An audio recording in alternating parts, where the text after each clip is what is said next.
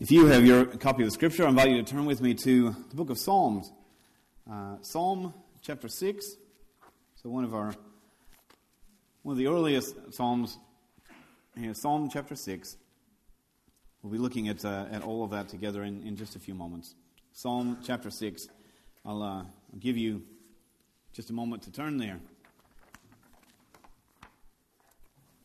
Some of you may have been like me when I was growing up. We had Bible drills. Sometimes they call them sword drills. I think in the Sunday school stuff, in which you would learn the books of the Bible, and then you would test how well you knew them by having a bit of a competition. And so they would say, everyone hold your sword, and everyone would hold up their Bible, and they would say, Psalm 6, verse 1, Psalm 6, 1, go. And everyone goes for it, and see whoever could find Psalm 6, verse 1 first would stand and would say that phrase. So I'm not going to put you to the test this morning, but hopefully you are you know the books of the Bible, and you're reading it every day, and you're familiar with this great psalm, Psalm chapter 6, beginning verse 1. Let me read it for you. Beginning verse 1 says this: Lord, do not rebuke me in your anger, or discipline me in your wrath. Have mercy on me, Lord, for I am faint. Heal me, Lord, for my bones are in agony. My soul is in deep anguish. How long, Lord? How long? Turn, Lord, and deliver me. Save me because of your unfailing love. Among the dead, no one proclaims your name. Who praises you from the grave? I am worn out from my groaning. All night long I flood my bed with weeping, and I drench my couch with tears. My eyes grow weak with sorrow. They fail because of my foes. Away from me, all you who do evil, for the Lord has heard my weeping. The Lord has heard my cry for mercy. The Lord accepts my prayer. All my enemies will be overwhelmed with shame and anguish. They will turn back and suddenly be put to shame. Let's pray. Heavenly God, I thank you for the precious gift of your word. I pray, Lord, that your Spirit lead us through it now. Teach us your ways. In Jesus' name we pray. Amen. In the late 1950s, a king who was in America, who was becoming a man whose name would be known around the world. A young Elvis Presley from a small town in Mississippi, had moved to Memphis, Tennessee, and was being acclaimed now as the king of rock and roll. He had taken the rock and roll world by storm.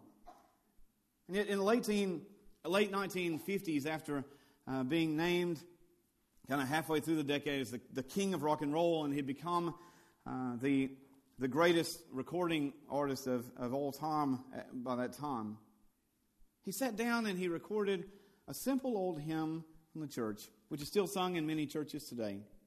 It was written by a pastor by the name of Thomas Dorsey after the death of his wife.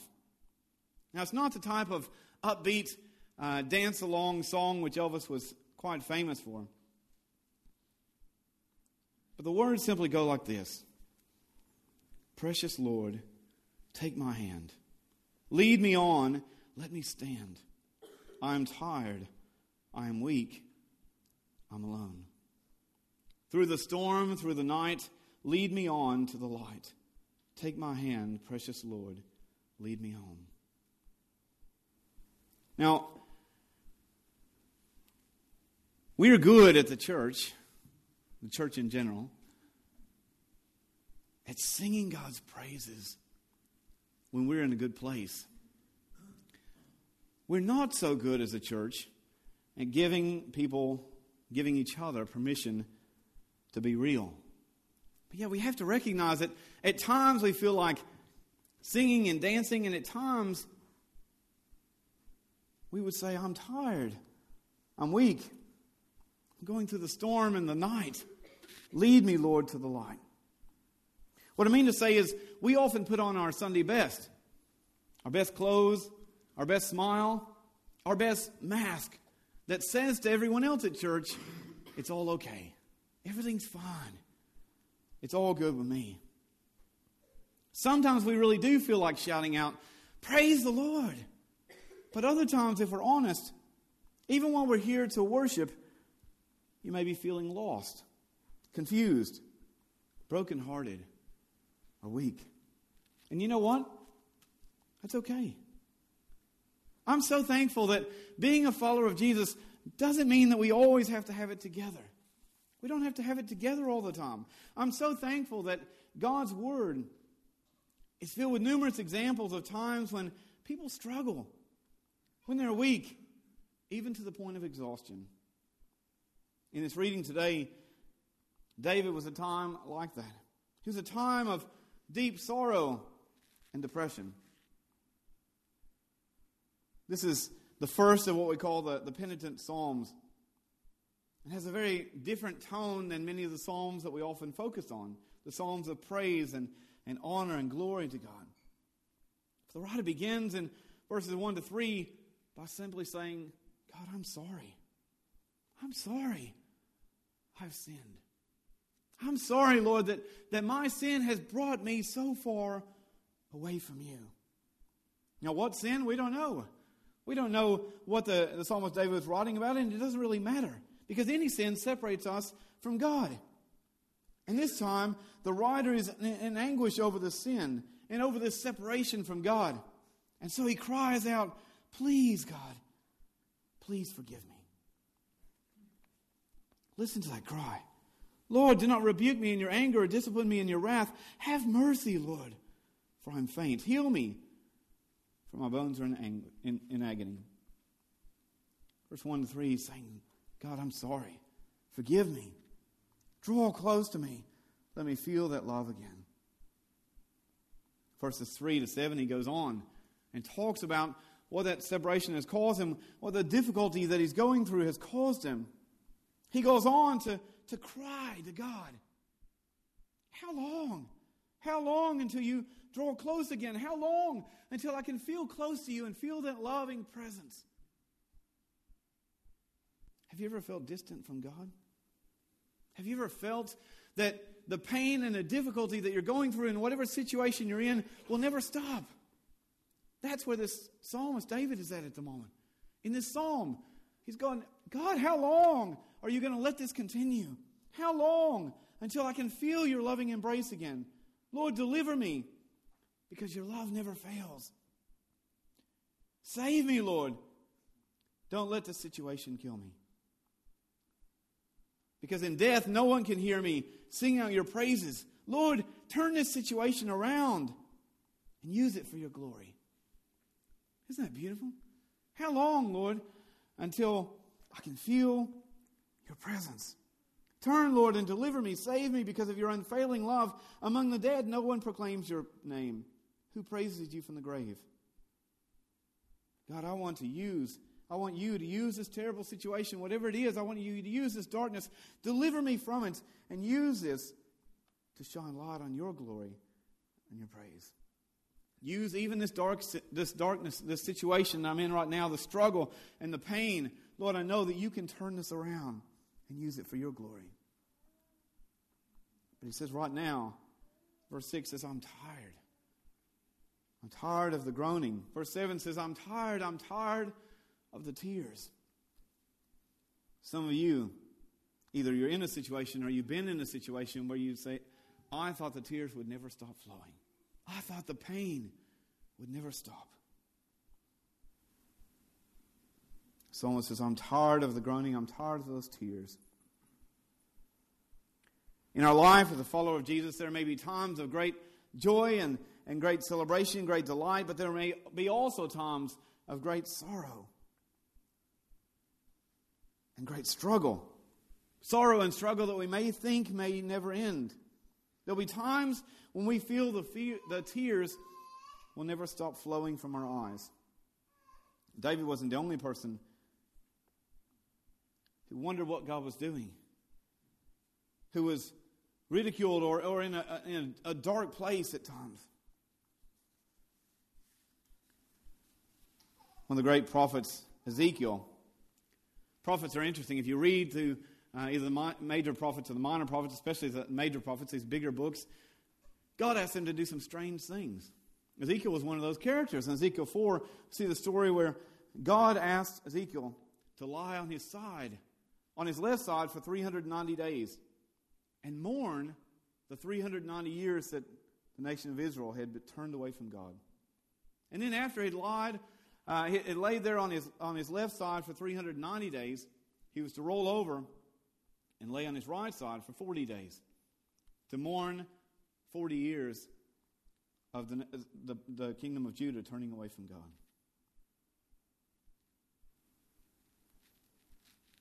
Now, I don't like to sit still too long. I like to kind of to go and just to kind of keep going, keep busy. One thing, I think if I sit down, I'm probably going to be asleep. So you kind of go and go and go. But Ezekiel here was asked to lie on his side and just lay there for 390 days. And then to turn over and lie there for another 40 days. He must have wondered, what in the world are you doing here, God? Why would you ask such a thing? Why? I could be used in so many different ways. Why would you ask this of me? Why would you put me in this situation? The prophet Jeremiah was also put in difficult circumstance in that he preached and he preached and he preached that Israel would be destroyed if they don't turn away from their sin and turn back to God. And yet they refused to do that, and Jeremiah had to witness the destruction of Israel with great sorrow and suffering. In his sermons, preaching about what was to come, he's commonly known as the weeping prophet, as he cries out over what is about to happen, the darkness, preaching about the death and destruction was to come, and knowing that was all going to happen because the people wouldn't turn back to God. Must have been such sorrow. The Apostle Paul, in 2 Corinthians 12, he talks about something he calls the thorn in his flesh. Now, no one knows what that is. Is it a physical ailment? Is it something else? But he says, there are 3 times that I asked God to remove this thorn in my flesh, but he has placed it there so that I don't become arrogant or full of myself. I've asked him 3 times to remove this thorn in my flesh, and God said, my grace is sufficient for you, and my power will show up in your weakness. My power will be shown in your weakness. Now that sounds great for us if you're not going through a time of weakness, doesn't it? If you're not going through a difficulty, sounds great, isn't it? His power is strong when we are weak. We used to sing a song, His strength is perfect when our strength is gone. Oh, I claim those promises because so often you think, God, I don't know how much longer I can go. I don't know how much longer I can keep going. You see, it's more difficult to feel that as a loving promise when you're in the middle of that hardship, when you're in the middle of that situation where you're saying, God, please take this from me. God, take away this pain. God, take away these tears. Take away this difficult situation. And God says, my grace is sufficient. And God says, don't worry, because I will show my power in this time of weakness. When you're in the darkness, when you're in the struggle, when you're your bed full of tears, I will use that. So don't worry. Jesus, even Matthew chapter 26 talks about Jesus praying right before his crucifixion in the Garden of Gethsemane. And he knows that he's about to have to endure one of the most gruesome forms of capital punishment the world has known. And he prays in agony. His sweat becomes like drops of blood. And Jesus cries out and says, God, if there's any way that this cup can pass from me, then let's go that way. But Lord, let your will be done, not mine. Great men of faith in the Bible, even Jesus himself, in his earthly form, suffered greatly. They experienced great loss, great sorrow. They grew tired and weary and worn. And yet, even though we will at times feel great, profound struggle, God is forever strong. Look at how David concludes this prayer in verses 8 to 10. This is great. Verses 8 to 10 says, away from me, all you who do evil, for the Lord has heard my weeping. The Lord has heard my cry for mercy, and the Lord accepts my prayer. All my enemies will be overwhelmed with shame and anguish. They will turn back and suddenly be put to shame. This is great. This is great. Because he recognizes that even in the heart of the struggle, God is still strong. Even when he's saying, God, when are these tears going to stop? My bed is flooded with tears. My lounge is covered in tears. I can't stop the crying. I can't stop the pain. My bones ache.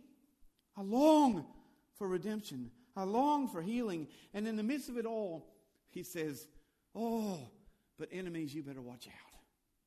Because God, in the midst of this struggle, God hears my cries. In the midst of this darkness, in the midst of the pain, in the midst of this situation that it seems will never end, in the midst of the agony, God is strong and he hears my cries. You better back up. You better back off because God hears my cries. And there's, one thing I know about parenting, I don't think there's anything a parent recognizes quicker than the sound of their baby's cry. You know it, don't you?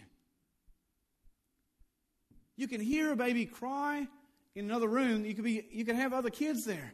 You hear a baby cry, and you know that cry of your child. In fact, sometimes you may hold on. Oh no, it's not mine. That's fine. Somebody else's kid. And not only do you know the cry, you often know what that cry means. And you might go, hold on, let me listen. Oh no, they're just being cranky about something. It's fine. But you know that cry when they're hurt. And nothing better stand in your way of trying to get to that child. God knows your cries. He hears your cries. And better believe it, God responds. Now, sometimes as a parent, you may hear the cry of your baby, and you may rush to pick them up and embrace them. Other times, your baby may need to cry. They may need to calm themselves to sleep. They may need to be part of their maturity and their growth. Is that sometimes allowing them just a moment, just a season, just a time to cry. And then you go and you let them know you're there. Sometimes God may be doing the same thing. As a good parent, when God hears you cry, sometimes he just comes running. Sometimes he responds in a different way, in whatever way he knows is best. Verse 10 says, all will be put back as it should be. For God is in control. He is faithful and he is strong. Church, I just want to say this morning, it is okay to get tired. It's okay to be down sometimes. It's okay to experience times of profound grief and loss. None of us want it. But we have to give each other permission to grieve. We have to give each other permission to win sometimes. Some of us are pretty good at that. But some of us, when we're at church, we want to put on our best. Everything's good. How's the marriage? All good. How's the kids? All good. But you don't want to tell someone that you just had a fight with your wife right before you left to live, that you wanted to strangle your kids before you left. Not really, but just, you may want it to. We have to give each other permission to be real. God does. He knows when you're in your sorrow. He knows when you're in that darkness. And we have to remind each other that even in those times when it seems like the tears will never stop, God is there and he is strong. Isn't it good to be reminded that we're going to have difficult times, but we can trust in God no matter what. Psalm 40 is a great psalm that says, I waited for you, God, and you heard my cry. You lifted me up out of the pit, out of the mud, and you set my feet on the solid rock again, and you put a new song in my mouth, a song of praise. Psalm 30 says, you are the God who turns my sorrow into dancing. That's a beautiful picture, isn't it? When you're in the middle of that sorrow and you don't think it's ever going to end, you say, God is a God who can turn that mourning and that sorrow into dancing. Psalm 46 says, God is our refuge and our strength and ever-present help in times of trouble. Therefore, we need not fear. We need not worry, no matter what happens in life, because God is strong and God is faithful. Psalm 91 says, under the wings of God, you will find refuge. His faithfulness will be your shield. Man, that's powerful, isn't it? He says there's going to be tough times. There's going to be rough times. There's going to be dark times. But He is the light. He is your refuge. He is your shelter. He is your shield. You may experience times when God feels distant. He is not. He is here. You may feel times when you feel you can't go on. God is there to hold you. You may experience times when you feel the tears may never stop. Find comfort and strength in the mighty arms of God, for He is faithful. Let me just pray for us. God, I thank you and I praise you for who you are. For you, Lord, are not just God in the sunny days and in the great times. You are God in our great times of sorrow, our great times of suffering, when we feel the anguish may never end. God, you are still strong and you are still faithful and you are still here for us. To walk through life with us, to carry us when we cannot go on, to be for us perfect strength when all our strength is gone. Thank you, God. Thank you for who you are, a mighty, mighty God, mighty to save, mighty to love, mighty to rescue. You are our Redeemer. You are our Savior. You are our Lord. Thank you, Lord, for the cross, for the price you were willing to pay to offer to us eternal life, that our sins and our failures will not be held against us, for you have paid the price for it. You offer to us life. Thank you for the hope we have in you. Lord, help us to recognize that things aren't always going to be sunny. Things aren't always going to be great. Help us, Lord, to give each other, as your church, permission to cry, permission to struggle, permission to be in darkness at times and to admit it, and to say that life is not always going our way, but to know that even in those dark times, you are on your throne. You are God. You are faithful. You are strong. And you can turn even our darkest of sorrows into dancing. Thank you, Lord, for who you are. God, in every situation, help us to trust you. In Jesus' name we pray. Amen.